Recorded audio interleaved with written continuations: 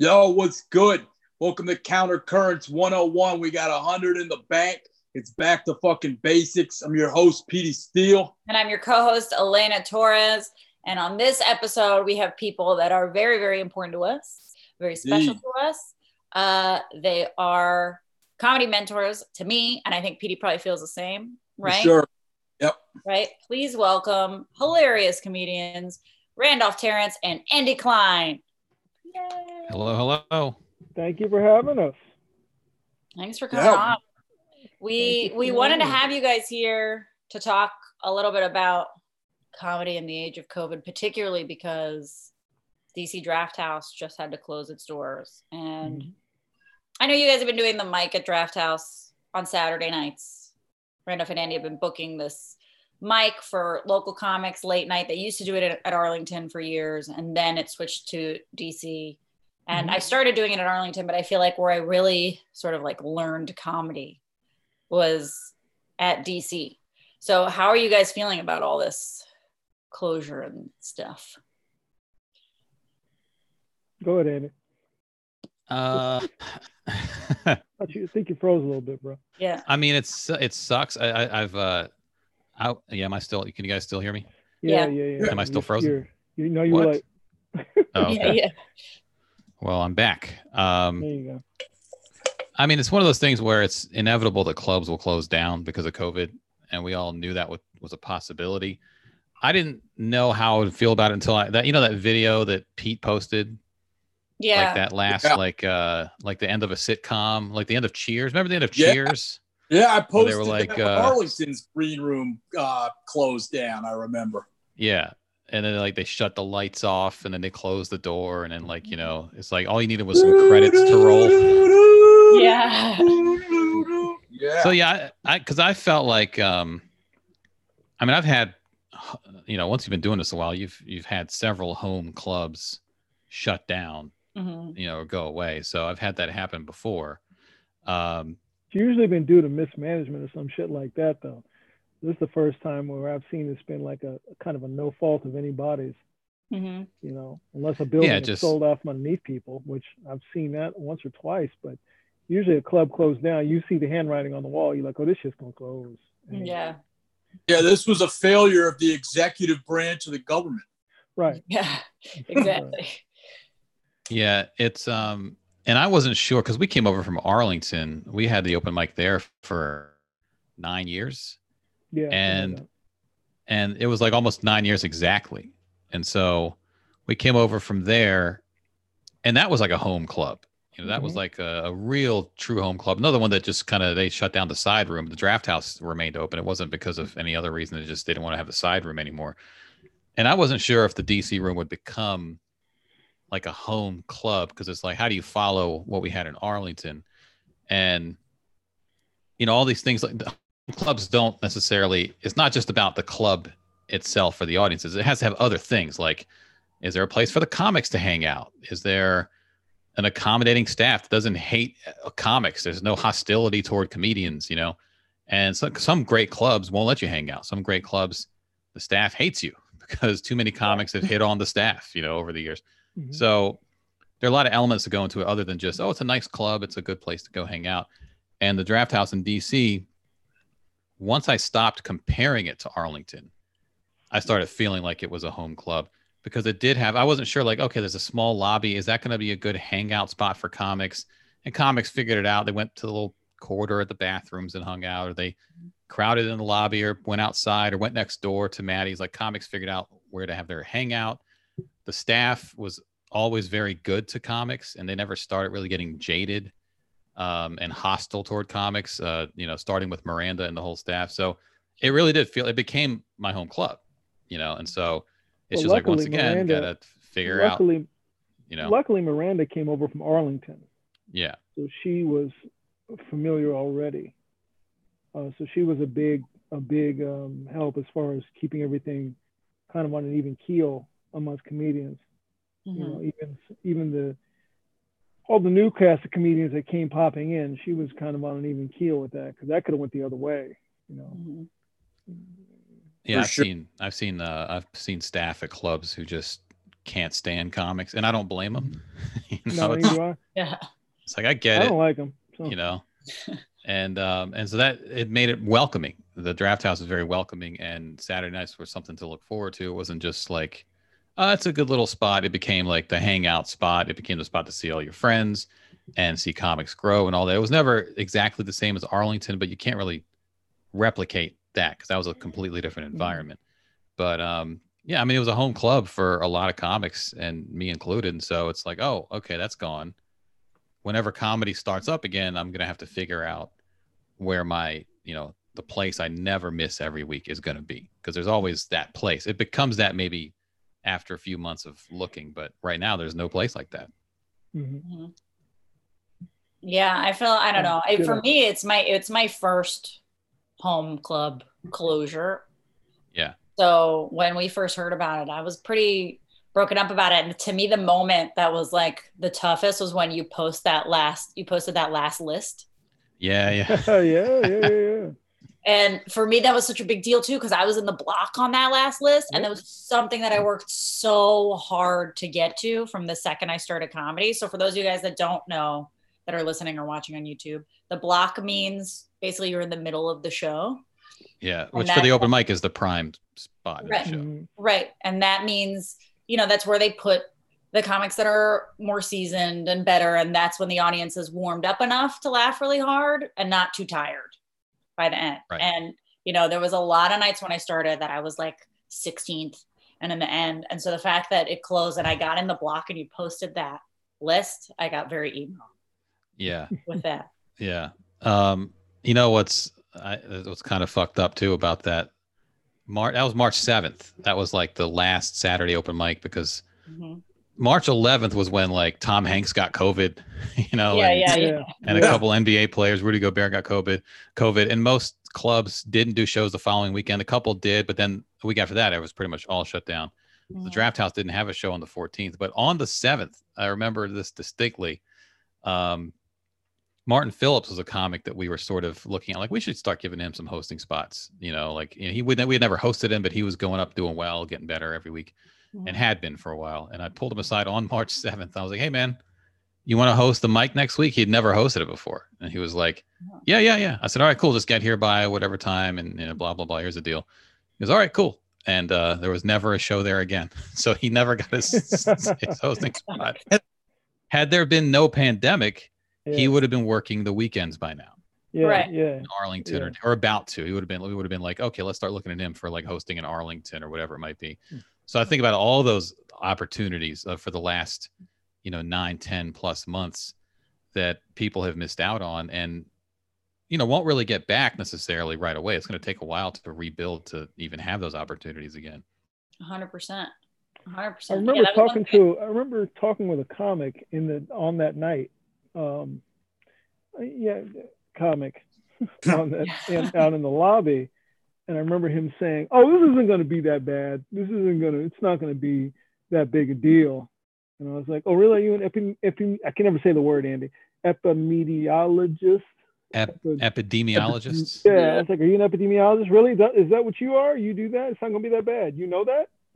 You know that for sure?" Yeah. No, I don't think that's what I heard. I don't think. Most people, I think, didn't think it would be this. I think people thought, okay, it was going to suck. It's going to be like May or June or July, and we're going to have to put everything on hold and this and that.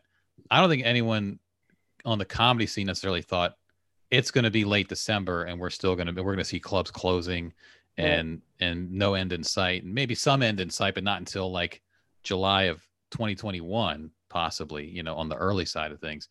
I remember on the March 11th, I was at Big Hunt. I went to DC Comedy Loft for the open mic first. Then I walked over to Big Hunt, and that was when like the emails were going out like, okay, guys, here's how we're handling COVID. Yeah. I forgot about that. We're going to be extra sanitary. We're going to wipe down the room more. Right. We're going to be extra sanitary. We're going to make sure more like that ever was happening at all. Period. Yeah. Because a lot of those dingy dive bars, that's kind of the charm. It's kind of the floors are sticky, which I guess is probably good because COVID would just stick. But it was like people were trying to figure out, because remember the restrictions at that point. It was like in early mid-March. It was like, okay, no gatherings of over 1,000 people, and then no gatherings of over 500 people. We were still in that couple hundred people range that week. Yeah, all really... I went to see Dan Soder at the Improv that weekend, and yeah. I think that we went, being a friend of mine, went Thursday night, I want to say, and by Friday or Saturday, they just cut the rest of the shows. They were like, they have to cut the capacity. But that Wednesday, the 11th, I went to the Comedy Loft, and I think Caitlin McDevitt was hosting, and like, you know, that was the first time, like, she brought me on stage. We did the elbow bump, no handshake. That was like the first. Okay, we're being smart. We're being careful. You know, like, they probably wiped down these chairs earlier. And then I walked over to Big Hunt, and Johnny Black brought me on stage, and just through probably force of habit, he reached out to shake my hand, and I shook his hand. And as soon as I got on stage, I was like, wait a minute. I think I made a joke about it into the mic. Like, I'm spreading a virus now, you know? So we were just beginning to, quote unquote, take it seriously that week. And there were comics in the back of Big Hunt, like, you know, it's not going to be that bad. We've all been exposed to it already. Right. Probably shit's already been in the country for a couple months, which is actually was probably true. What's funny is that everybody thought, and still do. Everybody's like, oh, I had it. Like, no, you didn't. Yeah. Yeah. No, you didn't. Everybody was saying that. Oh yeah, I mean, I had it. I was sick a couple of weeks ago. I'm sure I had it. No, you didn't. Yeah. No, you didn't. My wife got really sick in January, and the thing is, no one else at her work got sick. I didn't get sick. And she got a flu test and tested negative, but it was flu-like. But I'm like, I can be like, oh, she probably had it. But I'm like, well, no one else got it. Like, right. We went to Vegas like 3 days later. Like, I didn't catch it. So Dominic is like, yeah, my whole family was sick in December. I'm like, all right. Like, okay. That's what I'm saying. Everybody's like, listen, if the Draft House had stayed open for like maybe 2 more weeks, it would have been a super spreader event. It's no question in my mind. The Draft House would have been a super spreader event. That fucking lobby. Yeah, it's so small. Everybody all. We definitely would all had it then. We definitely would all had it, you know. Because that was the thing with comedy. It's like everything that makes comedy great makes viruses great. You know? Yeah, 100%. 100%. And viruses win. They win. Yeah. We're not. It's a novel virus. We're all susceptible. So right. I was thinking about that today. I'm like, this thing is. It reminds me of my man in Predator, Billy. He said, "There's something out there hunting us, and it ain't no man." you know, the next line is fucked up, so I don't want to say the line. But if you've seen Predator, you know what the next line is behiing that. Is it a woman? Hunting us, and it ain't no man. You know. No, that ain't the next line. Oh. Look it up on YouTube. Yeah. But I mean, that week was like, we were all just beginning to understand being careful. Jack Coleman texted me, I think that Thursday, the 12th. And he was like, are you guys doing shows this weekend? And he was like deciding, everyone was deciding, like, should we do shows this weekend? Should we not? Should we do something different at our shows? We were quick. You and I, we were like, no. We said no. I think Big Hunt canceled because Big Hunt had put out those emails like, okay, we're going to wipe down the room and all that. And then like Tom Hanks, day? Yeah, it was like Wednesday night. I was at Big Hunt. I'm looking at my phone. Hey, Tom Hanks got COVID. So does his wife, Rita Wilson. And then Rudy Gobert got COVID. And then I think the next day, Big Hunt put out the email, hey, we're just going to shut it down for a couple weeks. You know, everybody was like a couple weeks. Improv stayed open that weekend, and then they were done. Draft House closed that weekend, both Draft Houses. And it was just the beginning. Like there was no finality. There was no like, this could be our last show for a while, that last night at the Draft House. And so that list just kind of became like when we left Arlington, it was a whole thing. It was fanfare. We had the final list and all these people came back from New York to do the show one last time. And I remember that. It was like a big deal. And then this one, it was just like just another Saturday, which actually I think makes that list more kind of interesting to look at, because Just Another Saturday was still like this really strong show. Mm-hmm. You know, the most part of that list for me was looking at it and not seeing my name on it, because I looked at it as Just Another Saturday. If you'd have told me, you know, like, hey, this is going to be the inverse 9/11, where if you like don't go to work, you can live that day or whatever, I'd have been her hero this time and shown up. You know, it's funny. It's funny. I looked at the list and I thought about that. I looked at who wasn't on the list of normals. Like, I don't think was Tim on the list. No, but Tim didn't come out that much lately. You know, it kind of stopped coming. But I was like, I don't see Petey here. I don't recall if Johnny Black was on it. Like, no, people who would be like the meat of our block. And I was like, but Elliot Chang was there. People were off doing other sets, and it was just another Saturday night. If I can swing by, I'll swing by.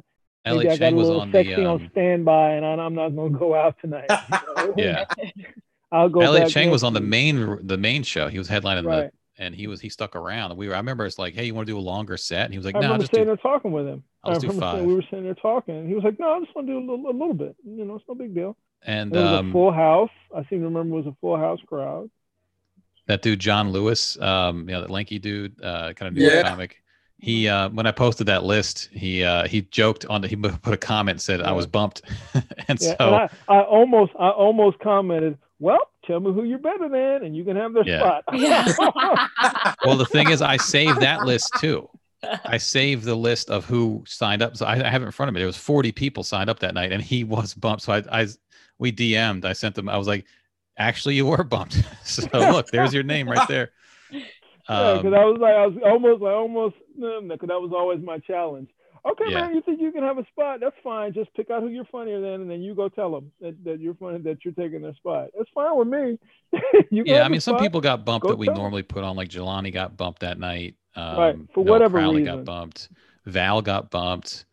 There was some good comics there, but also Tommy Taylor popped in, who wasn't there that often. Mm-hmm. Elliot Chang. Speaking of Val, I reached out to her, see how she's doing.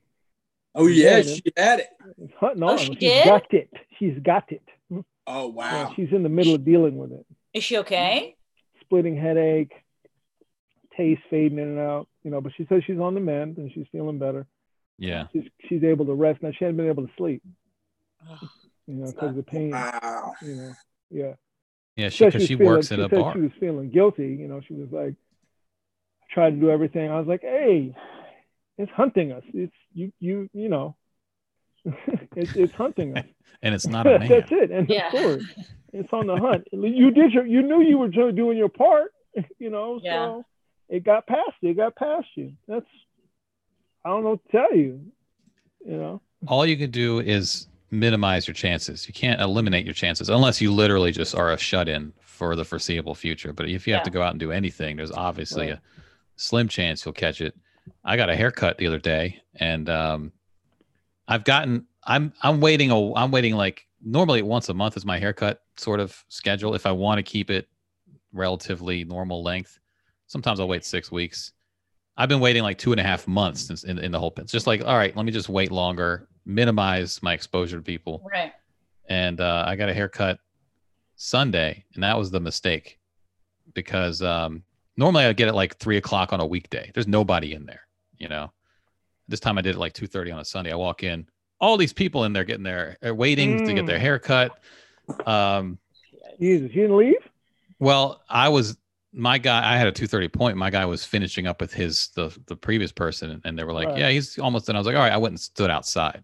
Right. And then when he was done, I came in and he cut my hair. And at that point, some of the people were waiting for someone. They had kind of cleared out too. So, but I was like, oh, it's a Sunday afternoon. That's why, like, I should be more careful. 3:00 on a Monday is when you go get a haircut because there's nobody in there. Right. Elena, I don't know how you're doing it, but my wife's hairdresser, he set his stuff up he left his salon, the one he was at, set him up a place in his garage. He set it up in his garage, and you go in there one at a time, And when the weather was nice, he was out on the back patio cutting people's hair. But he's got the whole shit set up in his garage, Yeah, I was talking to so my guy's in New York, so I didn't get my hair done for a long time.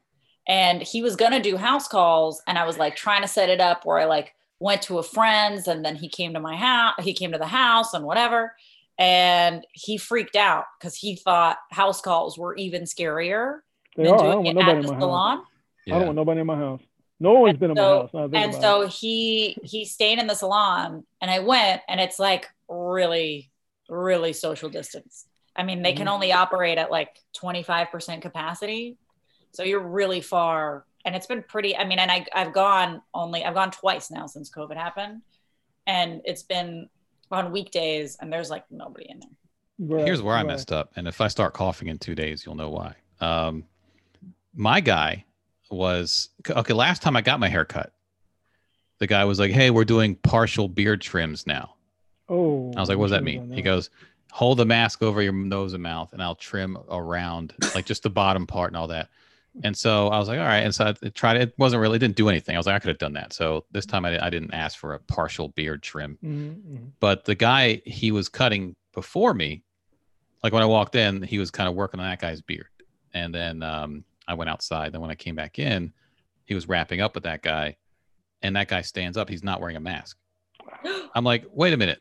It's a full beard trim? Like what, so, but at that point, and this is the mistake I made, I said, fuck it. So I went and got my hair cut by the guy. Fuck it gets you in trouble sometimes. It's also good. Fuck it can be good. That's how a lot of us start comedy. Saying fuck it. This was a negative fuck it. And I was like, all right, fuck it.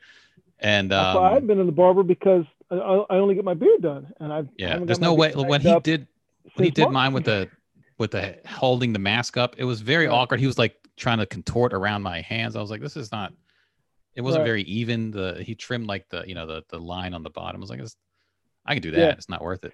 Yeah. And I really like getting my beard done by a barber. And, me too. And, such a treat. Like, the straight razor. I haven't been since March because he does the edge with the razor, and then I haven't been since March. Yeah. I'm trying to do it myself, and I'm like, I don't trust my hands. I'm like, I'm gonna fuck this up. My brother fucked his up. He had to shave everything off. I'm like, I'm gonna fuck this up. You got to do watching like 100 YouTube tutorials. Like, I just do my lip. I just do my lip and right here, and then I fucked around and I looked at some clippers online. So now I got clippers trailing me around the internet. We all have shit now that's just trailing us around the internet because you got nothing to do but just look at stuff on your phone. I'm like, what's a G4 cost? And then I got jets. They're trying to sell me jets all the time. I'm like, I'm not buying a jet. I'm just looking. We heard you like jets. Yeah, here's one. I'm just curious. Yeah, Josh bought the clippers, and he's done his hair himself several times through COVID, and it's been really hit or miss. Yeah. Like sometimes he's done it where I'm like, wow, why do you even go to a barber? You did a great job, because he just has a really simple like buzz cut all the way around. Yeah. Like, why do you go to a barber? This is great. And then there was another time where he had to go to the barber to fix the crazy shit that he did. I messed up. Josh's got a pretty good shaped head, and his head isn't too big or too small, so he should just put the guard on one and just go around and just be done with it. It was really one of the times, because I guess on the side he puts a different one than on the top. Trying to go fancy. Yeah, okay, you gotta fade it. Yeah, he did that thing, and it was really bad. It was what's also the tough part is like that neck area in the back. Oh, I do that. It's hard because you can't see it. You gotta have like a mirror and all that stuff, and that's why you just need a razor in the shower. Just whoop, whoop, whoop, whoop, whoop, whoop. Yeah. That's what I did. That's how Marcellus Wallace was born. People asked what Band-Aid was about. Was that his soul or whatever? And Phil Lamar was like, man, Vin cut his neck shaving. It was just a cut. It was just a shaving thing. I've done it a million times. You get in a rush, like, oh, shit. Oh, shit. I think for me, back to this closing of the Draft House, because we had already been through it in Arlington, and to even go back, Andy and I built a lot. We built a framework of a comedy scene in Arlington. I don't think it's hyperbolic for us to say that, So knowing that and building that up, the closing of Arlington was like a dagger. And then when they came to us, did he freeze? Yeah, he froze. All right. See, I never know with Zoom. Sometimes like you think everyone else froze and it's actually you. Yeah. Man, he was making deep statements too. I know. And looks like Oh, now you're back. You froze. Yeah, did I freeze that time? Right on the come back right when you're like, and that's it. Because when am I plugged in? Yeah. When DC fell, it was just anticlimactic for me. You know, it was just anti, because we had already been through it all in Arlington. True. Like I said, we had built. Did you guys hear the thing where I said about the framework of comedy? Yeah. That was right around after that's when it froze. We had already kind of built a framework. Like I said, I don't think it's hyperbolic for me to say that we had built a strong framework, and at least an underlying framework of comedy in this area.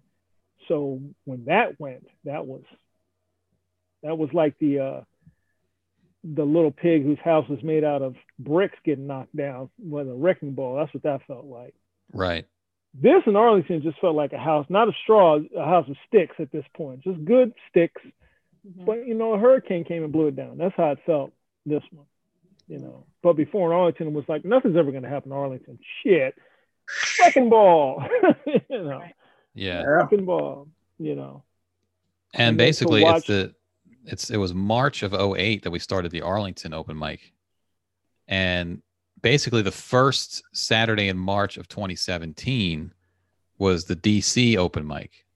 And the first Saturday in March of 2020 was the final DC open mic. For whatever reason, the beginning of March is beginning and ending time. It's like spring. It's like renewal, Like a renewal. Things die. Comes in like a lion. Comes in like a lion. I just wish I remembered that last Saturday better. I just had a baby, and Randolph, you know what this is like. I mean, those first few months, I don't really remember much. Yeah. Like everything's just kind of hazy because I was like tired and my hormones were insane. So like, I wish I remembered the end a little bit better. Like I couldn't tell you anything that happened that night. I couldn't tell you what my set was like. I don't know. Yeah, it was just a routine night. Routine night. I took a few pictures. Every now and then I would just fuck with the settings on my phone camera. I took a couple pictures of Benji on stage and one of Martin, I think. But yeah, it wasn't like in Arlington, it was like paparazzi. Everybody was taking pictures and was making a big deal out of it. And this was just like, okay, see you guys next week, or maybe in a month. Well, we'll see. See you guys soon. Arlington was like an event. At least it seemed like that for the crowd. I think I was telling Andy, it was like Draft House became in Arlington or in DC became more like just this is just a business now. It's just more business. As opposed to in Arlington, it was really like more of the home club feel. When we got to DC, for me, it felt way more like a business. I mean, it was fine, and I've been in the game long enough to maneuver around the business of comedy and stuff like that. But it never felt like the home base of Arlington. At least for me, it never really did. Not to say I didn't have good times there in DC. Of course I did, but it just never really compared to Arlington. And Arlington closing was way more crushing for me. Plus, we kind of already knew it was coming, by the way, because we had already heard about it before. In DC, yeah, we knew a little bit before. Before it went public. It kind of went public in a weird way too, because there was like a Twitter feed that follows the bar scene in DC that tweeted a couple weeks early, and people didn't really pick up on it. I saw that tweet because someone was like, there was a quote tweet, and I saw it. And then there was that an article that came out that I think it was Popville that just showed the auction. Yeah. The Draft House auction. That's when people found out it was closed. And I think even by the time I clicked on the link, the auction was over. It had ended. And it was like, just like chairs and tables and coolers. But I was like, man, I wonder if there was anything we could have, like a sign out front. I'm assuming they kept, but I was wondering if there's anything that, in retrospect, we could have asked for, knowing that it was knowing that it was done before everybody else. Just like in Arlington. Everything I wanted from DC. There were things I wanted from Arlington. There was nothing I wanted from DC. In Arlington, people thought about taking the stage itself because it was like a two-piece. Ramin built it for that room. It was like a two-piece stage, and I don't think anyone took it. But on that last night, people were like, handy. Yeah, Ramin used to do set design, I think, so he knows his way around that stuff. So I think people thought about that, like, let's take the stage, or maybe I'll take half and you take half, and no one. I don't think anyone ever took it, or took really anything from Arlington. But it was at least a finality where it was like, oh, it's closing. In fact, it's going to become a taco restaurant in a couple weeks. So all this stuff must go. So DC, it was just like, whatever. We'll come back. We'll see it again. And so that's why it did hit me. I didn't necessarily, I felt more at home there the last year or so. You know, it takes a couple of years to kind of build that up. I definitely felt. It's funny you should say that. That was that last year was dark for me. Yeah. And that last year was when I was like, I don't, you know, that was a far darker. I never had any dark moments in Arlington. Not one in Arlington. I never had any dark moments in Arlington. And there was times St. Peter was going to drop this dude. Remember that time that guy was one of the the guy swung at you, and he changed his mind right before he touched my chest because Petey was looking at the side of my head. Wait, what happened? This guy went up on stage and he was just not good. He was real arrogant. It's like him and his friend came in from Jersey and we put the friend on first, and then this guy came in and then he went up and he was real bad. And I was like, you got to get off stage, man. He went way over the time. Like, his buddy was filming it, and then later they put it up on Instagram, like the next day. Which was definitely not allowed. And but he came off stage, and I told him, I was like, I don't know what I don't know what you're doing, but you need to not. You can't just come in here thinking you're just going to do this. We have protocols that we follow. And then he started to do like this. Listen, when I want to do, and Petey looked at me like, the fuck? I was like, fucking puts his finger in my, I'm going to yoke him up and take him through these doors. We were standing by the doors. I'm like, you about to get snatched through these doors, man. What's wrong with you, dog? What's wrong with you, dog? Did you come down from Jersey for this? And you bombed. And you bombed. Yeah. And you bombed. And you bombed. Yeah, I feel like that last year at the Draft House, because there were some, dark times, let's say, with just some of the people on the scene. Yeah, I think that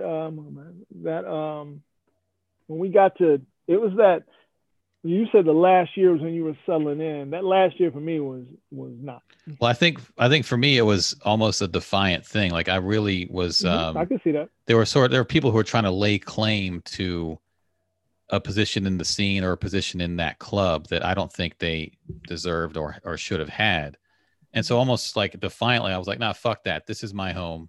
Yep. This is our home. We built this. We've been building the Draft House for a decade plus now. And ground up. And like, this is our spot, So it was kind of like that mentality that really put that in my head. It's like, this is my home club, And by the way, we created opportunities for so many people. Yeah. Either directly or tangentially, we created opportunities for people. And that's all we ever wanted to do, was create opportunities for people. We've had people go on to become writers on major shows because they asked us to put them with somebody to create an opportunity for them. We've had people go on to tour with comics across the country because they asked us we asked us, hey, could you put, yeah, sure, we'll put you with such a person and we'll see what you can do with them.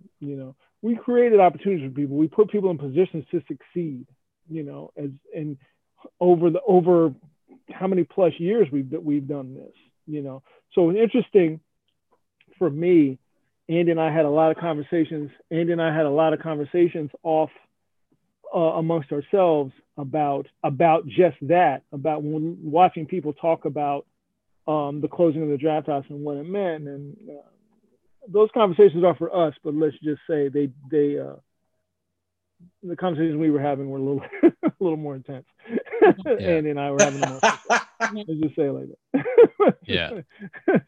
That's the way it goes. And it's a weird thing too, because we've had 9 or 10 months now of no comedy scene, which means no scene politics, no people stepping on toes, no hurt feelings, no backstabbing, none of that stuff that goes on. So everything's kind of rosy, but there were definitely times when we were like, we are pushing extra hard to make sure this works. And it happened a lot in Arlington too. It was like, you guys are being assholes. Like, no, it's quality control. You guys, the show has to be good, otherwise we can't be here anymore. Or this shit doesn't work. Shit doesn't work. And then there was a lot of more weak links. There were more weak links in DC than we would have liked. Yeah. Say it like that. Than we would have liked. No question. But I mean, like I said, it became way more of a business than it did of a home base. At least for me, it became more of a business. And when you become more of a business, then you open up to more of those weak links. And that kind of pissed me off. That used to piss me off. I was like, I don't really have any control over that aspect of it. But I defy anyone to tell us that tell us that our system didn't work. You make me believe that our system didn't work. You make me believe that the moves that we made didn't work. Make me believe that. Just make me believe that. Do your best to make me believe that the moves we made for that comedy room and this comedy scene, you make me believe that they didn't work. Go ahead, make me believe that they didn't work. Oh yeah, it's the biggest opportunity, I think. If you're a comedian working from DC, I think, and I've thought this for a long time, it's the best opportunities in the city you can have as a comic to move up. Like what you're talking about, all this stuff you're created, like what people might not know is like, okay, you start off, you do the mic on Saturdays, you guys watch us, as we develop on that mic. And when we're ready, you're like, you can host a weekend, and host a weekend means you're opening for a headlining comic who's usually here from New York or LA or whatever. And even before that, we let you host the open mic. Oh, right. And we paid you. Paid you. Right. Yeah. Paid opportunities, hosting the open mic. And then you host for a headlining comic. And one of the things I love about comedy that's really different than acting is that opportunities come from comedian to comedian. You don't have to go through all these like middlemen of agents, producers, and all these. Like if a comedian vouches for you and says and puts you on their show, whether it be on TV or a tour or any of the stuff that you're talking about, like you get that opportunity. And I always knew that Draft House, I picked up pretty quickly. I was like, oh, hey, if I work really hard here, I can get exposure to stuff that's very, that could be career changing. And I feel like a lot of people in DC took that for granted. It's funny because the all this time that we've run this mic, like I've been in the DC comedy scene for years, and it used to be obviously pretty desolate. It grew and grew and grew. We had this boom, and then it kept booming, for years. And I remember many times saying to people like, this can't boom forever. At some point it might bust. I never thought a pandemic would shut things down, but I always reminded people, young comics, like you guys you don't realize how many good spots you have in this scene. You don't realize how good you have it. Many of them are appreciative of the DC comedy scene. I don't want to act like, they're just petulant young comics, but it was something that was, unreasonably good for a new comic to step into. It's an embarrassment of riches to walk into the DC scene prior to March 2020. And there's so many good crowds, enthusiastic crowds, rooms with full crowds and opportunities. And, sometimes the booms, the 80s comedy boom ended and these little booms end just because they fizzle and the interest goes away. This was different. It's like a balloon popping. It's just like, oh, it's just over. We don't know. And I'm wondering about, other clubs, not just in DC or other rooms, but around the country where, these scenes that people had built for a decade plus to get to this point now maybe, 3 years away from being back at that point, or more. Maybe it won't quite get back to that point. DC, we've had the Draft House closed. So far, no other clubs have closed, but some of the hot bar shows probably won't come back. Like I don't know if they would. Yeah, like I don't know what's going on with Underground. I'll say this: Sean was the early shows in Arlington. He was a big part of those. He was there every Saturday night. He was hosting a lot. He was hosting for us a lot, and then he started his own thing in DC. So tangentially, I don't think credit is the right opportunity, but he butted out of the Arlington system. He butted out of the Draft House and went on to do his own thing, and to do it well, by the way. I'm not even to do it well. That's and Sean was, by the end of Draft House, was producing half of the weekend shows there. Right. Every other week was an underground comedy produced show in the main room. Is when you would have a name big enough, too big for a big hunt. Basically, they'd be packing the room. I mean, many times that last year and a half, we would walk in for the open mic and there would be a packed crowd leaving because it was something that Sean put together. And, you know, like, again, that's going to be, everything's going to look different for a while, and it might be drastically different. Hopefully it won't be too different, but think about all the comics who would have normally started comedy this year. Yeah. And now, like, there's going to be this glut of, there's going to be 2 generations of first timers, you know, when things start again. It's going to stink. Or people that started comedy in 2019. Right. Yeah. I was going to make a joke like around September, like, hey, shout out to everybody who's 6 months into comedy now. You know, started in March. You probably got 100 sets in now. Good for you. But yeah, like there's all these people that are just on hold, and people in their formative comedy years that are on hold. And like when you're like that 3-4 year period where you're really kind of figuring out who you are as a comic, you got like a feature set now, you're starting to stretch out a bit.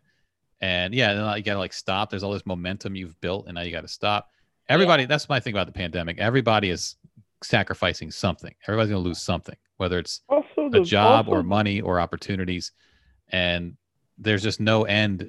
It's an endless list of people who have lost something, not just comedians, but the staff at all the bars, all the clubs, and all these things that are closing down, who have lost something. And it's like, it's going to be I don't know what it's going to look like when things come back, you know? Also, the veterans who are going to have to, when you fully and get back onto the stage, Roy Wood has a great, like what we're doing. He has a great podcast he does where he talks to comedians, mainly black, and they talk about jokes. And I was just listening to him before this. I was just listening to him talk to some more, and they were talking about that, like, what do you do with jokes? He said, any joke that you wrote before Kobe's death, that joke is gone. You can't do that joke now. He's like, that joke is gone. So when you get back on that stage, what you gonna try and do your old act? I mean, he said, them shits are gone, man. 300,000 people dead, over 1 million sick, world sick, and then you up here doing that same bullshit. That ain't gonna work. Dating is weird. That ain't gonna work. Well, I think there are I mean, people can make, because I think there are gonna be some crowds who are like ready for like some examination of the real shit that's going on in the world. Right. And there are gonna be some crowds that are wanting to escape and be like, let's just talk about dating, you know, because Roy is a guy who embraces the moment. Yeah. You know, with his comedy, you know, and his stories and stuff like that. And he's a storyteller who embraces the moment. So he's going to embrace the moment. You know? Right. Samora is somebody whose my act is for the ladies. And fellas, if you don't like it, I don't care. My act is for the ladies. So I would expect her to give you the import of what this means for the ladies.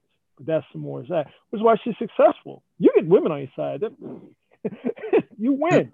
You're winning. You're never going to not have them on your side. And her act is full. And she's fun. I often tell that story where I did the lounge at the Draft House. I did like 30 in the lounge at the Improv. I did 30 in the lounge.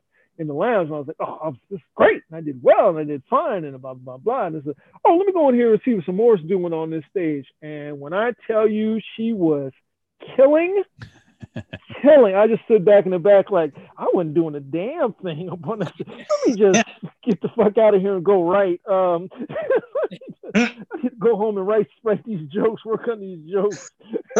That's killing. I don't know what the fuck I thought I was doing in the last lounge.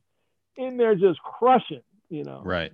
So I would be interested in seeing somebody like that, you know, somebody like Cedric. Cedric has kind of said the same thing. It's like, well, you know, he's another guy who's kind of an in the moment person. But there is obviously stuff to talk about. Mm-hmm. You know? I mean, it's a well-worn topic. Where even dating during a pandemic, I would like to hear how that goes for people. How did you do it? What was it like? I got bits about that. I'm killing it with that shit. Yeah. Yeah. What was it like? What did you go through? How did you feel? I want to hear all that. Yeah. Last Sunday I did a show in Arlington. There were 4 people in the crowd. And one of the 4 was a date. They were on their 4th date. So they were a pandemic couple, and the crowd work was amazing. And I was what a great gift. Yeah. Pandemic couples that I can make fun of. Yeah. I didn't even think of that. I was like, oh my God, this is just like a gift wrap for comedians. Yeah. Just the curiosity alone of like how logistically that even happens, but I guess if you are a new couple and you want to go out, where do you go? You're like, oh, there's a 4:00 comedy show at the Draft House. I guess I'll go to that with my mask. A 4:00 Christmas show. Yeah. And my mask. And I just asked them questions the whole time. And it was great. I was like, oh my God, more of these. I guess if you're a new couple, you're just taking a lot of walks. Yeah. That's it. That's a good date though. That's a good date though. I mean, we kind of, I think we poo-poo stuff like that, walking and stuff like that. But those are good dates. Yeah. Oh, walking are great dates. That's how, my husband is very ADD. And when I need to have a conversation with him, we go on a walk because he's always best in movement. Yeah. Right. Right. Mm-hmm. Occupy your mind. Yeah. I always get a bet. He's always more clear if he's moving. I really need to talk to him about something. I guess that's the question for couples these days. Like, how long have you guys been dating? Well, we've been on 12 walks. Yeah. Oh, okay, guys getting serious. How long? 2 miles. You guys getting real serious. Yeah. Have you met the parents yet? Have you Zoomed with the parents? Yeah. 2 miles. I don't know. I mean, I remember the first walk date I took in COVID. We walked for like 2 hours, didn't touch and talked very little. It was like being married for 30 years. Hey, slow down now.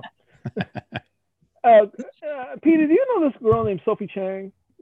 No. Call her a girl, this woman. She was a Wu-Tang's manager for years. She wrote this book called The Baddest Bitch in the Room. Okay. Yeah, she got in the hip hop game on like the production side, and then became the Wu-Tang's manager early on, and then managed like all the individual careers. Right? So I follow her on. I heard her on Jamel Hill's podcast talking about her book, and then I started following her on Instagram. So she has a whole thing that she does on Instagram, COVID Dick Diaries. And she talks about the rules that she employs as far as bringing a dude around, bringing a guy to her home. She's a grown woman. She's my age. And it's like some wild shit, man. She talks about like, you got to make them get a COVID test. You got to get a COVID test. You come over, no kissing. Oh my God. Yeah. Nature finds a way, Yeah. Yeah. She's like, I'm a very sexual person, and she went for a long time. She was like, this had to happen, And she'll record them like laying in bed naked. She's like, all right, COVID Dick Diaries, here we go. And then she'll talk about it. Some hot shit. It's funny, Yeah, Sophie Chang. Look her up, Petey. I'm on.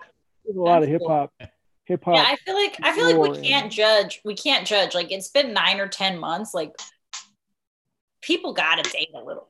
Like, you gotta, like, you can't judge. People gotta get laid. I mean, right? Like, yeah. Well, the Black Plague was like 7 years or whatever. Like, at some point they're just like, this is how we live now. Children were still being born. Right. Yeah. Yeah. Well, they had to replace a lot. They had to replace a lot of dead people. So yeah. Still being born. It was like half the world's population just went away. How did you guys feel as far as like what were you guys going to do show wise with DC going down, and how did it make you guys feel? How did you feel hearing everybody talk about it on the scene? How did you feel with that? Because again, you guys are connected to the room also. Yeah. Because you did the podcast for the room, so you had a connection to the room. Right. Yeah. Yeah. I didn't want to take it. Yeah. I mean, I didn't really even realize like how much of a home club it was until we heard the news. I mean, I had a feeling like when, you know, and we found out, like you guys, we found out a little earlier than when it went public. But when it went public is when it emotionally hit me. Because especially for me, I mean, I'm in sort of that formative time as a comic that Andy, you were talking about. Like that really for me happened there. And I didn't really put it together until Petey posted something. Like that post that you put, Petey, that had the pictures, and like the one that you posted in the green room with just our podcast equipment. Yeah. I was like, oh my God, that's been such a huge part of my life and my growth as a comic during all this. And I was really sad because it was like, I don't know, because it just led to all this uncertainty that I think all of us are struggling with, which is like, I don't know what's going to happen to comedy, and when am I going to be able to do comedy again? And what year is this going to take me back to skill-wise? Yeah. So that's what I'm worried about. Also, you know, just looking all of it is like, I developed so much skill there. And like, what is this now going to take me back to like year 1 or 2? Like what? I was talking to someone about that. It's kind of like, you know, on like Who Wants to Be a Millionaire, where you miss a question and you go down to 30,000. You don't go down to 0. Yeah. There's like a point where you go back to, but you're not a new comic either, you know, and getting it back, that sort of shaking that rust off doesn't take as long as I think people think it takes. The momentum of writing is different because your life will be completely different. You know, like having a baby and having at that point, maybe a toddler running around and all that. The reference points of what you even want to talk about are different. And sometimes that you might just inadvertently get better as a comic just because you have a whole different worldview. I mean, I'd stopped comedy. I started when I was 19. I did it a couple years. Kind of stopped. Kind of the scene faded. This was like, you know, several clubs closed. And when I got back into it, after like a couple of years of not really doing it, maybe barely occasionally popping up and doing a set, but not really, I was just a better comic just because. And I had a different worldview. I had grown up a bit. I was 23 instead of 19. I had sort of figured out who I was and how I looked at the world. And even though I hadn't really done comedy, I was immediately better at comedy because I was just as a person, I just had a better outlook on the world. And then what happens is you don't have the stage fright, the nervousness. Nothing throws you off like a brand new comic, you know? And so you're like, okay, I'm starting over, but I'm not starting. I'm actually more comfortable, you know, because I know I can kill. I know I've bombed. That's all out of my system. And I can just go up and explore. And I'm a different person now. And suddenly I'm thinking of shit that I would have never thought of before. Right. So that's how I feel like you go back. You don't go back to 0. You go back to a certain point, and then it'll kind of not necessarily reinvent. You won't reinvent yourself, but you'll find that you've grown as a comic because you've grown as a person. Right. You know, even though it's not comedy, you have these touchstones. You're like, I have 5 minutes now. I have 10 minutes now. I have 25 minutes now. And in life, you don't have that. You just realize I have looking no back. minutes now. Yeah, now I'm back to 0 minutes. Because I don't want to do the act. Yeah. I have no minutes. But in life, you don't have those touchstone moments where you're like, I have grown as a person. I am smarter now, you know, whatever, until you start writing jokes again. Because people say they're writing jokes now. I don't know if those, you gotta be doing shows. I sincerely doubt that. Yeah.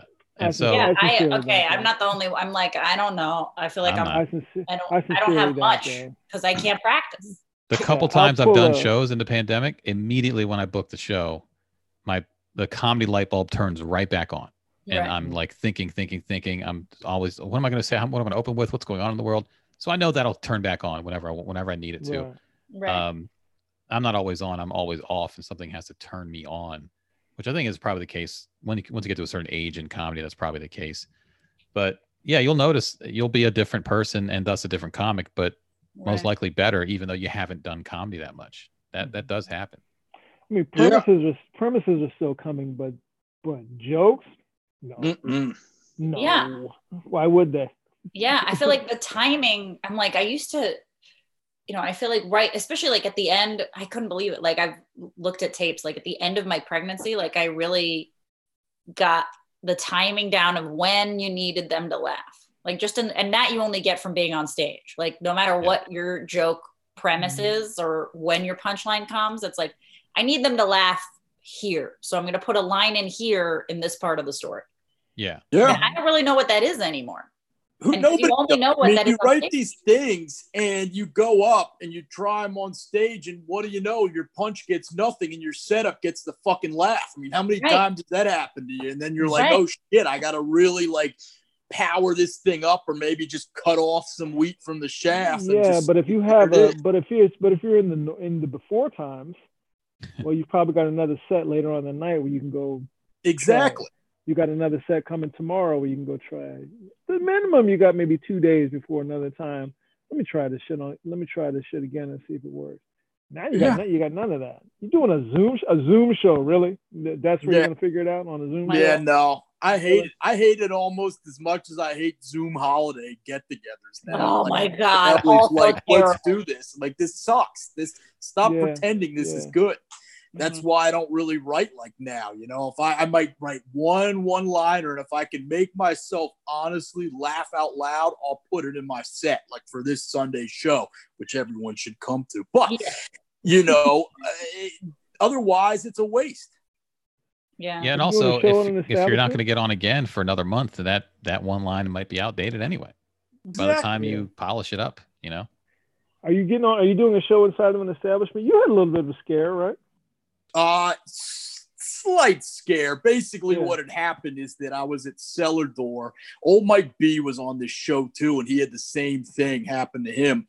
And a girl that tested positive the next day hit us up on DM and was like, oh, I got positive, so I have to let everybody know. Or not the next day, 8 days later. So it was the following Monday. Mm-hmm. And I had to stand in line for 2 hours at a firehouse in DC to, like, you know, get a swab and then wait for the email. So I had to cancel my shows with Rachel Feinstein that weekend. Mm-hmm. But, you know, rules are rules. You know, I'm not fucking around with this thing. Yeah. Yeah. Well, I mean, that's good. Yeah. It's good you decided to do it. It's good that she contact traced with you. Yeah. You could have just been like, fuck that. Have you heard from her? Did she blow through it? Yeah, we messaged. I said, you know, I posted my results. So I was like, hey, I hope you saw that. And she was like, oh yeah, I'm so happy. You know, it's cool. She seems to be doing fine. She's still posting all the time. So if it's not from a ventilator, I can assume she's doing just fine. Right. And there's so many. It's like it's hard trusting people. You know what I mean? Yeah. Like you can trust you, and by you I mean yourself. Yeah. And I'm like, and who the fuck else do I trust? Because you don't know what other shows they've been doing. You see people start to get lackadaisical. Like I was reading a thing the other day about somebody was talking about, you know, oh, I have a bubble of people. That's what everybody says. Well, I just have a certain bubble of people I talk to. I'm like, no, you don't. No, you don't. No, you don't. You don't live in a sterile environment. No, you don't. No, you don't. You're kind of trusting people that you really don't know, but you know what I mean? No, you don't. It's like the old saying, if you want to keep a secret, keep it. Yeah. Right. Yeah, exactly. You know, and then it's like that show we did in Arlington, you know, that shit was on my mind. I'm like, you know, the whole time we were there, I was like, back up, you know, and people wore masks. You know, everybody had masks on. You know, even now, like, back it up. Back up, you're getting too close. Back up. You know. Oh, I don't like the way this mask fits. Well, you need to get away from me then. How come your mask doesn't fit you now? You know. You know, I was in a grocery store a couple of days ago, and I helped an old lady get some juice off a top shelf or something. She couldn't reach it, and her fucking mask kept coming off her nose. I was like, I should have just kicked her in her chest and went on about my business. Oh my God. Yeah, when I went to the Whole Foods the other day, they're checking people like with a counter, you know, and there's a guy at the front door with the ticker, and he's got a sign next to him that says, like, wear your mask like this, not like that, and he's wearing it like that. I was like, motherfucker. Yeah. I'm telling you, dude, I see people now, I'm like, you're just an asshole. At this stage of the game, you're still doing that? You're just an asshole. That's all you are, is an asshole. I could see maybe a couple of weeks in, but at this stage of the game, you're just being an asshole. Just a defiant asshole. Well, you've had months to figure it out. Early on, like, you had to have an ill-fitting mask because that's the only mask there at the store where you were looking for masks. Or now, there's so many options. You can find one that fits you perfect. That's super comfortable. Doesn't cost that much. Has your favorite band on it? Oh, what the? Yeah, exactly. By now, don't we all have like 5 masks in rotation by now? I mean, yeah. Like 3 in the car, like 1 in the house, like a dress mask that you a black tie mask. So this is my dress mask right here. This is my good mask. But you have like a bunch of shit ton of masks, and one of them's got a saying on it. You know what I mean? And I got 3 that I rotate. I got a few that I don't really wear because they don't fit that well. I have 3 that are like the main ones, and there's always 1 or 2 in the car. Sometimes all 3, just because it's easy. Right. Yeah. So if I see you with your mask in on your nose, you should get kicked in the chest because you're just being fucking defiant. That's your fucking problem. At this point, you're just being fucking defiant. We're gonna be wearing masks too. That shit ain't stopping no time. And then the mask. To me, I'm like, that's fine. Right. That's fine. It is what it is. Until I see the last, smiling by looking at your eyes. I know what it is. Until I see the last Florida man tweet about COVID, I'm wearing that mask. Right. That's why I thought Kevin Hart's special was the aesthetics of it, the whole audience in masks. I thought that was really doing it in his house with a masked up audience. I thought that's pretty sharp to do it like that. Mm-hmm. Sure. Or Chappelle early. Mm-hmm. He did this when he did his George Floyd set. Mm-hmm. And everybody was, and they were outside. Yeah. Because it was warmer. Yeah, all that stuff. I think they're doing something for Netflix from that whole summer. Which is always going to be the way to do it, by the way. Outside. Yeah. If you can be. Which we can't be now because it's cold, so that kills us. So I don't know what comics are going to do now because winter don't fuck around up here. No. Oh, well, Colin Quinn had this special on HBO Max that was a drive-in thing, and it was like him, Rachel Feinstein, Chris DiStefano, I think Keith Robinson did it. I don't remember, but there was a line. He had a lineup of comics, and they did the drive-in show. And the best part of it, they were all rusty because it was like all of their first show back. And the best part of it was they all hung out, backstage. It was still outside, and I think it was Sam J. Sam J was like, what if all of comedy just moves south? Like New York won't be the shit anymore. It's going to be something. It's going to be like Florida. Right. Just because you can perform outside there. Yeah, it'll be like Albuquerque, New Mexico. Yeah. Like the comedy hub. Yeah. Right. You have to go like really south. Like even Texas is like San Antonio. You couldn't do no show outside in the wintertime. It gets fucking cold. New Orleans. Yeah, well, and Texas is like dry heat, right? So it's cold at night. Yeah, that sun goes down. It's cold, man. Yeah.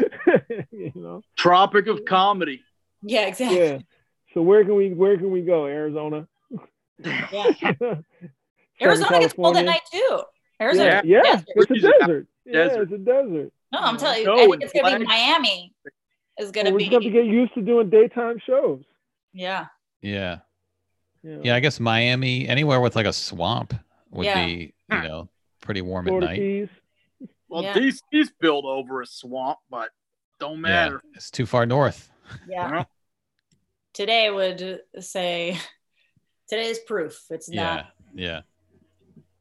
But Petey, how do you feel about the Draft House? I was sad when I heard the news. I can't say I was surprised just because I know a few things about money. And I will say, though, the more I thought about it, I'm kind of at a point in my life now. I'm 39. I've been sober like almost 15 years.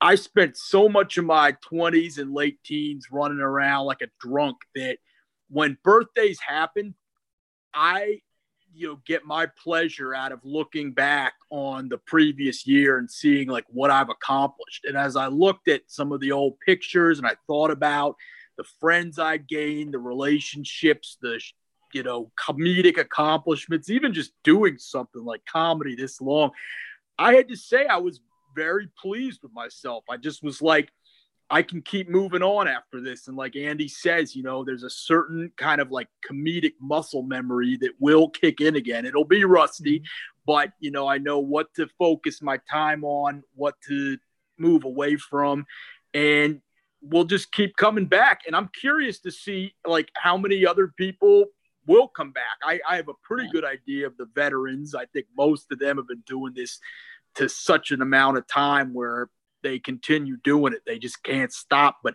I'm looking at the younger guys and I'm saying, I wonder how many of them really want to stick with it after something like this. I'll be impressed no matter who they are if they want to come back to it, because none of us know what the fuck's going on. And it's kind of exciting and it's kind of scary too, but every day is an impromptu kind of adventure. So, I mean, hey, so long as we have Arlington in this, you know, vessel keeps going, because hey, when the Arlington Draft House ended, you guys built it up the right way, and the proof is that a bunch of it transferred over to DC. There's going to be some transfer, so we ain't going nowhere. It'll be good.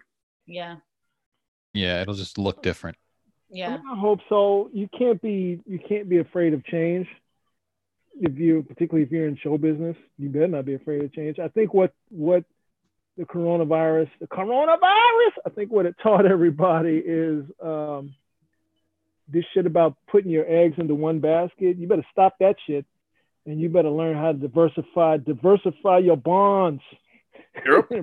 Protect your neck.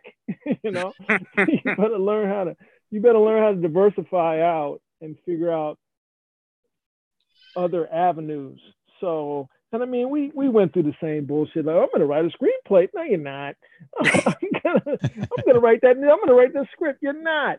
But you should work on learning the skills to do that. You should start thinking about the skills to do that, to do those other things. Because if this should be taken away, what's the other thing you're going to do in this game? You know, what's the other thing? You got another thing lined up? I think it taught us that, because for so many, and even now you see these people who you just have to go do these shows. I'm like, let me get this straight. You're going into a bar? A hookah bar? Where people are blowing smoke into the air? Bar? Yeah. For what? To do what? Oh, I got to get up. Why? Why? Vanity. Why? Because this is all you got. Okay, and you didn't think about the other. You're not even at now. You're still not even considering these other things. I think I got to figure out some other things. What are these other things that I can be doing? Well, I think also comics might start realizing, not a lot maybe, but I think some percentage, that they didn't miss it that much.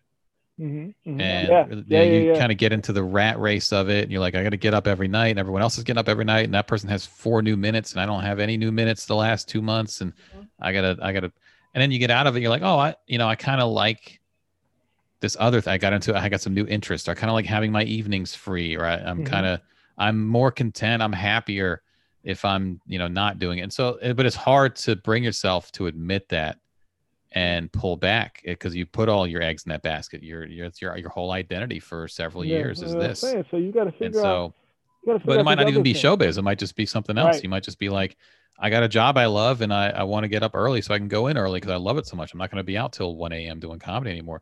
So, but it's hard to bring yourself to admit that. And so I think there might be some comics who will say, you know what, I'm mentally happier. I'm more content because I wasn't doing comedy in 2020. And maybe I'm a better person because of it. And, we were talking to, me and Dom did an interview with Winston Hodges last night for The Mind of Dom, just about Winston's special, about his, all about his dad dying and all that. Mm-hmm. And he mentioned that he got into therapy right before his dad died. The therapy was not about his dad being sick. The therapy was about how his relationships always failed, because somehow like comedy always was the thing he chose.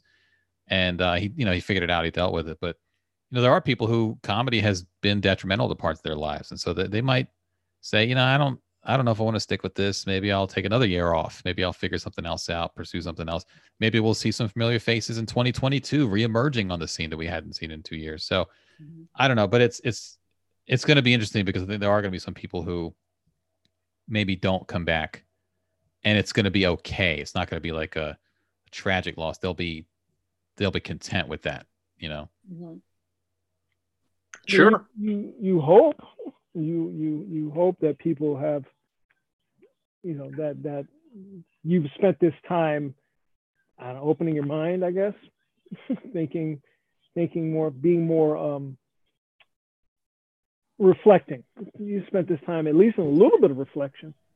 Right. I had already reached the point. I think I've talked about this with each of you. I don't know if I have. Elena, maybe not so much as that. I reached a point where I don't like stand up anymore. Mm-hmm. But it's not that I don't like. I like the being on the stage, creating the material, and performing for the crowd. I love that part of it, and that even now still hasn't gone away. Think about that. I love watching good stand-up comics. I don't like watching bad stand-up comics the way I used to. Yeah, that goes away. Yeah. But I like watching good stand-up comics. I like analyzing jokes. I like tagging good comics when I see them do a joke. Oh, that's such a good joke. I still love all that. I still have the desire to be on the stage hasn't gone away. The creating the material, that hasn't gone away. But the business of stand-up, the dealing with everything that goes along with that, I was at the point where I loathe that shit. I just loathe all that. So that has been gone. You know what I mean? So that has been like, that's like a huge weight. And I think some of that probably goes into some of the experiences I kind of had leading up, as we talked about earlier in that last year leading up. Some of those experiences kind of go into that, where I was like, I don't like this. I don't like you. I don't like any of it. You know what I mean? And fuck you. And I hope you don't like me. You know, I hope to God you don't like me, and I don't like you. You know what I mean? But that went for just all of the game of comedy. Some people are really good at that part. They're really good at the game of comedy, but they're not good at the other part, the performing part. I'm good at that part. I'm good at that part. Or they're good enough at that part, but they're so good at the business. Yeah, but they're really good. Yeah, you would know more about that because that's exactly how show business is. Yes. You know? Some people are just good enough at both. Andy and I, as a booker, we tell people this all the time. If you're just funny, this is your baseline. Your baseline is funny, and you're not a problem. You know what I mean? You're funny, and you're not a dick, and you don't cause trouble, and you're gonna work. Yeah. Show up on time. Don't blow the light. You're going to work. You know. So if you're exponentially funny and you're a good person, oh, that's golden. You know. But if you're exponentially funny, you get to be a dick in this game, and I don't like anymore. And then you got people who ain't funny and you're a dick. No. No. And there's a lot of them floating around. And you got to deal with them, you know. So I had gotten to the point where I was just like, it's just the being on stage, the creating the material, the being on stage. But to hang out and talk to anybody other than the circle of people I talk to. Yeah. Have to call up and deal with a club owner and talk to a club owner and try to get work. I don't like it. Well, the thing is, gone now.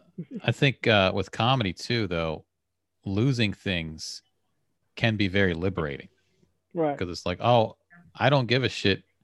I don't even care if they laugh tonight. I'm just going to say these things, which actually makes them laugh harder usually. Yeah. Yeah, usually. But yeah. not caring about. That takes years before you get to that point. But yeah, that's a big help.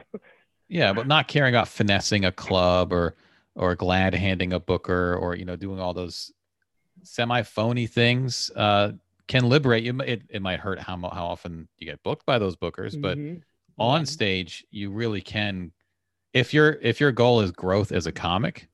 If your goal is just, an artistic path, that can help. If your goal is commerce, then that's going to, maybe hurt you unless you can figure out. Some people can figure both out, but the whole idea of like, I'm losing this part of my comedic identity. You have to look at it as a positive and say, oh, okay, I don't give a fuck about that. And that actually makes me happier and makes me more likely to explore things, because I'm not worried about what if the booker's watching and this new thing isn't going to work and the booker's going to look at me and they're going to not book me and I got to make sure I do this and that. Throw that out the window. You're going to grow as an artist. Now you might be an independent artist that only a few thousand people know about, but what's your goal? If your goal is your name in lights, then you have to take a different path, obviously. But that's everyone's going to be trying to figure that out now going forward. Like, how do I brand myself, market myself, get attention for myself? And there are going to be some very clever, probably ideas, and probably a lot of desperate and insecure ones because it's comics. But we shall see. I think, there's a whole model of comedy club that doesn't exist anymore. Not much anyway, which is the hotel lounge. That's where a lot of like B rooms were, and a lot of like road rooms were in a Wiseacres. The old Wiseacres days in Tyson's Corner was in a hotel lounge. There's no overhead because the hotel owns the lounge. You can just book a comedy show. You don't have to worry about. It's kind of what Underground has at Big Hunt, or what Comedy Loft has. Like, they already employ the bartender. They have food and beverage people. You just do the shows, as opposed to what the Draft House has, which was like, you got to pay the rent, you got to handle food and beverage, you got to order all the stuff, you got to handle the staff, you got to do everything. And it's more cost effective to find a way where you can have someone else do that. You can just pay them a little money every week when they let you use their room. Of course, they can kick you out whenever, but it might be like that. A bunch of little independent spots that people put up that aren't like bringing in big names every weekend, but just little independently run, low overhead comedy shows.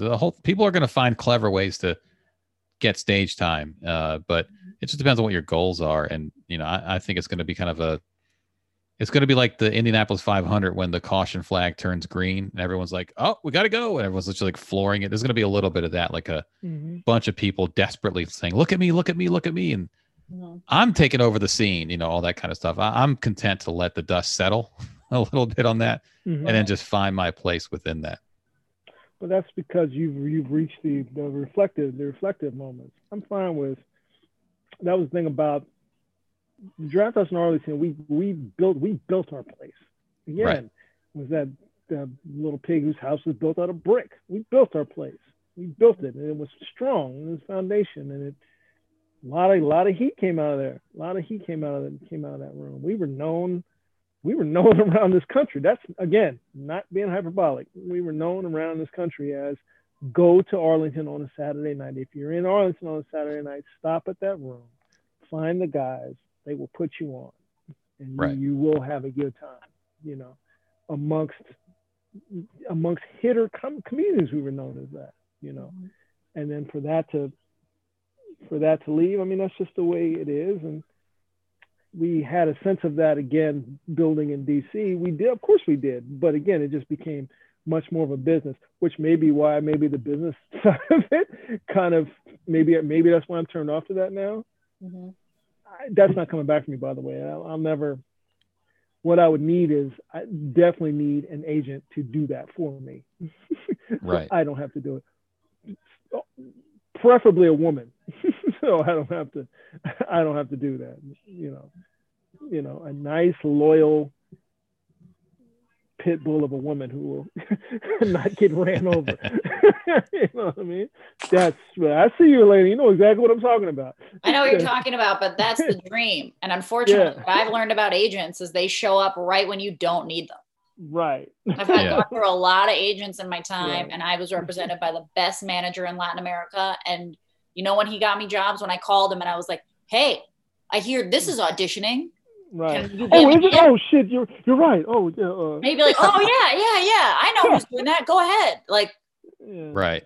Yeah. But as soon as everybody's asking for you, like, they're right there to negotiate the deal and get their 10%. Absolutely. Right. Absolutely. Well, and that's another. I have a lot of feelings about agents. My resentments. I probably need to go to therapy like Winston and work out. That's another facet of comedy where people have, all the agents and managers have also not been making money for the last nearly a year. So they're all going to have to figure out a way to get creative and compete. And, you see the ripple effect of all this, of who gets affected. And they're not all evil people or nefarious people. There are a lot of good agents and managers who look out for their clients, et cetera. And there are a lot who exploit the hell out of people. And Yep. I think the exploiters are going to be front and center when comedy returns because they're going to try to be making up for their lost income. And I mean, look at Frankie. Frankie had just started having really good things happening and just signed with it, and boom. Yeah. Boom. Yeah. Luckily, she has some loyal people who haven't forgotten her, because I'm sure there are people who've forgotten. What if you passed at the Comedy Cellar in late February? Yeah. And they haven't done a show since, and you're like, oh, fuck, that was my thing. That was like the pinnacle moment, and now they don't remember my name. So there's I'm sure there are tragic stories all over comedy like that. Yeah. And Frankie seems like some loyal people in her corner who have her best interests, but people are going to get exploited. People are going to get fucked over. That's why I'm just like, you know what? I'm going to hang back. I can show up and just do my set, go home.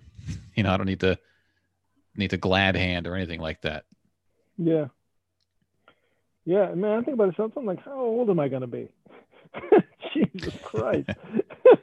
Jesus Christ. And then I think the worst part of this is watching people doing shows like we're not in the middle of a pandemic. That shit will never not baffle me. Yeah. Like, so let me get this straight. All y'all going to be on that stage together? That's what we're doing. Okay. Yeah. Why are you taking pictures? Why is there proof of this? Yeah. Y'all in this little ass room. This is the kind of thing you don't want to tell anybody. Like, y'all in this little ass room on stage with no mask on. Okay. Okay. Right. All right. Okay. Y'all crowding in this little basement bar to do an open mic? Okay. I was joking with somebody about that. Like, it's going to be really awkward when all these comics that we've seen, it's not a ton of them, but the ones that we've seen continuously doing shows during all this, it's going to be really awkward when comedy resumes and they haven't gotten any better at comedy. It's like, what was all that for? Right. Because some of them, just through the odds, will not have improved as comics. Yet they've taken all that risk and put other people at risk. And it's like, well, why'd you do all that? Yeah. Ego and vanity. Yeah. And I don't know, it's that thing where you were saying, like, your whole identity is wrapped around this thing. I don't think Andy, I don't think you and I allowed our whole identity to be wrapped around the Draft House. I don't. It's kind of inevitable on some level. People just see you as the Draft House guy. You get associated with it, but I don't think you can begin to allow that for yourself, but I don't think maybe it's just because we're older.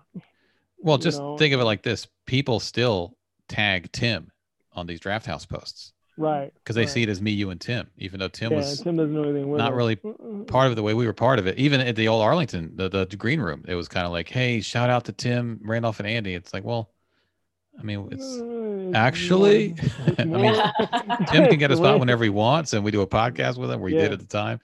But the work aspect, it's the Randy and Andy show. So I think people did associate that place and certain things about the scene with us, some good, some bad, probably. But they only book their friends, that kind of thing. Yeah, is that what we do? Luckily, all my friends are funny. Right. True. Ain't that weird how that works out? Luckily for me, all my friends are funny. Yeah. It's real easy to keep funny people around you. It's not hard. Why would I want to have unfunny people around me, by the way? That shit drains you. No. Not even so much unfunny, just unfunny, uncreative, unartistic. What do I need you around me for? You're just bringing everything down. But they have the weed. Yeah. Well, I mean, I don't smoke like that. I don't smoke at all. Yeah, that's a comedy lesson I learned. Just don't. You're not funny. No thanks. No. Yeah. Right. There's no reason for me to hang around you. Yeah. I've broken that rule too many times. I got bit in the ass. I should have stuck to that rule. I'm like, you're not artistic at all. There's nothing. It's fraudulent artists, And now you're in this circle and you're bringing this good conversation to a halt. Yeah. Everybody's having a good time and then here you come. Yeah. Now we all got to stare at your ass like, the fuck, man? I can't even, man. I miss that. Is being able to.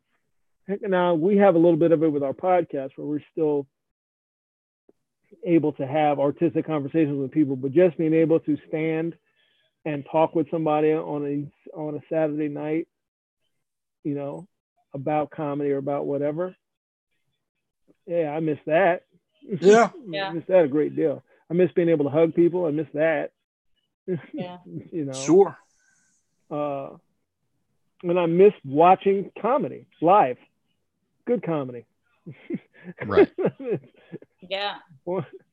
Watching people, or even if it's people that I'm doing air quotes, I'm above, but I'm watching them with more of a studious eye. I miss that. People that I'm invested in, Elena. People that I'm invested in, watch Petey, that I'm watching with a studious eye, you know, I miss doing that. So I miss those things live. I'm not doing it on a Zoom show. That's not happening. Hey, watch my Zoom show. You don't want that. To me, too many distractions. The whole internet is in front of you. Oh my God. Yeah. Or just the feeling of a packed room. Like that feels so badass now. Yeah. Like just a bunch of people like next to each other that don't necessarily know each other, no masks, like that feeling of a packed room. Like when are we going to get that back?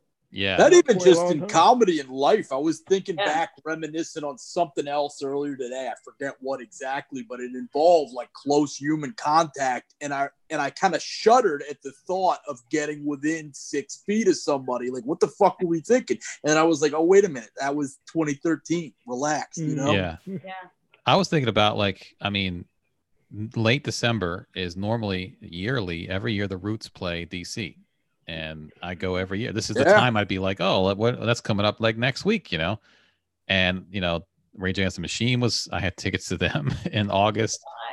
I had Pearl Jam tickets in March. And, you know, stuff like that, like these large gatherings, it seems so distant now, like to even fathom that, even though every year that's, you know, several times a year it would be something like that.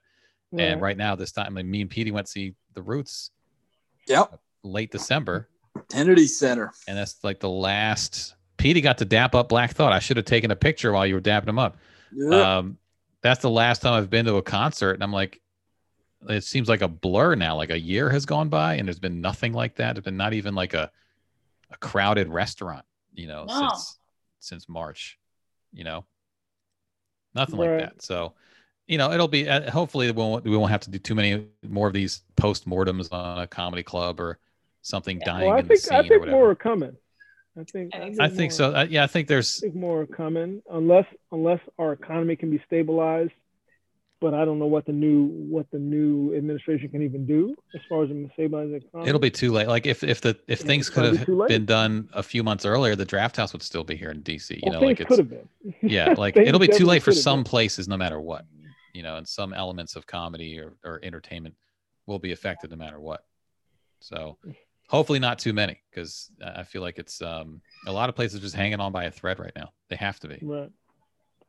Mm-hmm. Sure. Yeah. How can they not? I mean, they haven't had shows in 10 months. Like what business can go on without having done business? And no stimulus money Right. Mm-hmm. I haven't seen anything like this, but it's even terrible to say this out loud, but I've just been thinking every day, looking at like the death toll numbers, that I should start taking action for like over under for like January 1st, like what it's going to be. I think you can project it. You can project it. It's 3,000 a day. Okay. I think it's going to be 350,000. Use 3,000 and then just start doing the math. 15 days. Yeah, just start doing the math. You know. And then at some point it'll come back down to 2,000. Right. And then down to 1,800. That's down. You know, there will be our numbers looking good. Only 2,100 people died today. You know. Right. Yeah. Turning the corner. Many corners have been turned. Yeah, only. Only. You know, and we ain't even talked about the long haulers. You know, who are still being impacted by it. Is your dad being impacted? No, he doesn't. He's been fine so far. Okay. So because my dad got COVID. He didn't know he got it in Spain. It was really bad in Spain. He got it in Spain in March and broke out in a head to toe rash. Nothing in the throat, nothing like that. And then he got an antibody test like 5 months later and had all these antibodies, and turns out it was COVID. Yeah. And then did some contact tracing and found out. Here, sit down. We need some of your plasma. Yeah, and then talked to a bunch of people, and everyone around him at that time also got COVID, but didn't want to say anything, and like all that. Yeah. Did they all get rashes, or was that just him? That was just him. But apparently, you can get. I have heard a lot of my friends in LA have and had COVID in the past like month. Yeah. And the rash thing happens a lot of times. It's on your feet. My dad, it was like, but my dad's 71. My dad, it was from his head to his chest. He looked like a lobster. And he just thought it was an allergic reaction to something. Yeah, I mean, that's what you would assume. Hasn't had any long-term effects at all. Thank God. Up until now. Good. Thank God. Yeah. Well, he's immune now. He can go do comedy. Well, yeah. He can go do comedy. He can go be president. Yeah. He can go be a president. Has he ever tried hookah? Is he what? Huh? Has he ever tried hookah? For some reason, I don't think a 71-year-old Spanish man hookah. I don't see it. I can see that. Sitting outside like the most interesting man in the world, sucking on a hookah. Hookah feels with a cigar. With a beret on. Feels weird for an old Spanish with a beret guy. On. I could see that. The most interesting man in the world. Nothing can kill me. Yeah, you wore a lobster beret. Mm-hmm. Yeah, I don't know what the future holds. That's the thing, is that none of us knows what the future holds. That's probably the worst part of all of this. That we have no idea. And also now, shit can be taken away from you quickly. Right. Yeah. Oh, quickly. Can also be taken away slowly. So. Yeah. Point is, it can be taken away. Yeah. Or, and you might not realize it at the time. Like, don't take stuff for granted. I mean, I can definitely say, like, when this started, when everything shut down in the beginning, I was kind of like, because I went back to comedy and life way too fast after having a baby. And then after a couple months of lockdown, it was like, no. Yeah. I only wanted like 3 weeks of this. Right. I was like, 2-3 weeks. That's what I thought it was going to be. Like, I was one of those people. I'm not going to lie that in the beginning, I was like, a month max. Perfect. That was the whole point. It was like, let's not become like Italy. Yeah. Let's get ahead of it. So we don't become like Italy. And then now we're like, I wish we were like Italy. Yeah. If only we were just like Italy. Yeah. That Arch singing Climax. I was like, I got a meeting in the living room. I'll be back next June. Here we are, December. What the fuck? Well, inept leadership. Yep. That's all. Inept leadership. Other countries have been into lockdowns, back out of lockdowns, back into lockdowns, and then back out of lockdowns. Right. Australia's fucking, they're having parties. Just nonstop. Yeah. It's crazy. Fucking just outside doing it. New Zealand, Australia, all them little places where they can. And none of them are allowing Americans. We're all like pressed up against the window looking. Aw. Yeah. Well, fuck out of here. Yeah. Singapore, death tolls low. That cane hit different. Yeah. Oh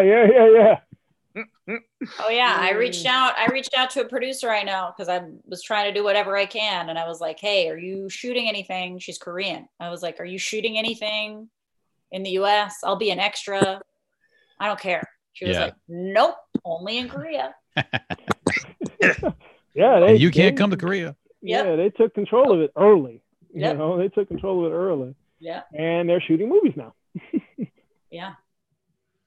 Well, folks, I think we're getting to the closure of this beautiful episode, but we will be back next week. We've got special secret guests for you. Yep. Anything you want to plug, Elena, before this? Nope. Everything I'm doing is getting canceled. So just the only thing I'm going to plug, actually, this is going to come out. Our show is going to come out before this episode. So no, nothing I want to plug. Okay. Fellas? 3 Guys On Podcast, the word 3, not the number, 3guyson.com. Check us out. We have a Patreon, search 3 Guys On. We're there every week. We do live Zoom shows on Saturdays for the patrons. It's cheap. Patronage is cheap for us. $3. So yeah, check us out there. If you want to, I don't have any shows to plug. There's nothing on the calendar. Coming in this weekend? Did we have that? Was that a thing? Did we have you coming in Saturday? You asked me to come in last Saturday and I couldn't, but I can't do Saturday? I can't do this Saturday. That's what I thought. Yeah. Yeah. Well, I'm down. I'll let you know the time. I got a bed coming Saturday, so I need to find out what time that's supposed to be. Okay, let me know. Cool. All right. All righty. Thank you all. Follow us out Ernst DC. Yep, and me at Elena Blondita. Petey, give him your Steelborn DC, Instagram, Petey Steel, Facebook. Yep. Merry Christmas, everybody. Merry New Year.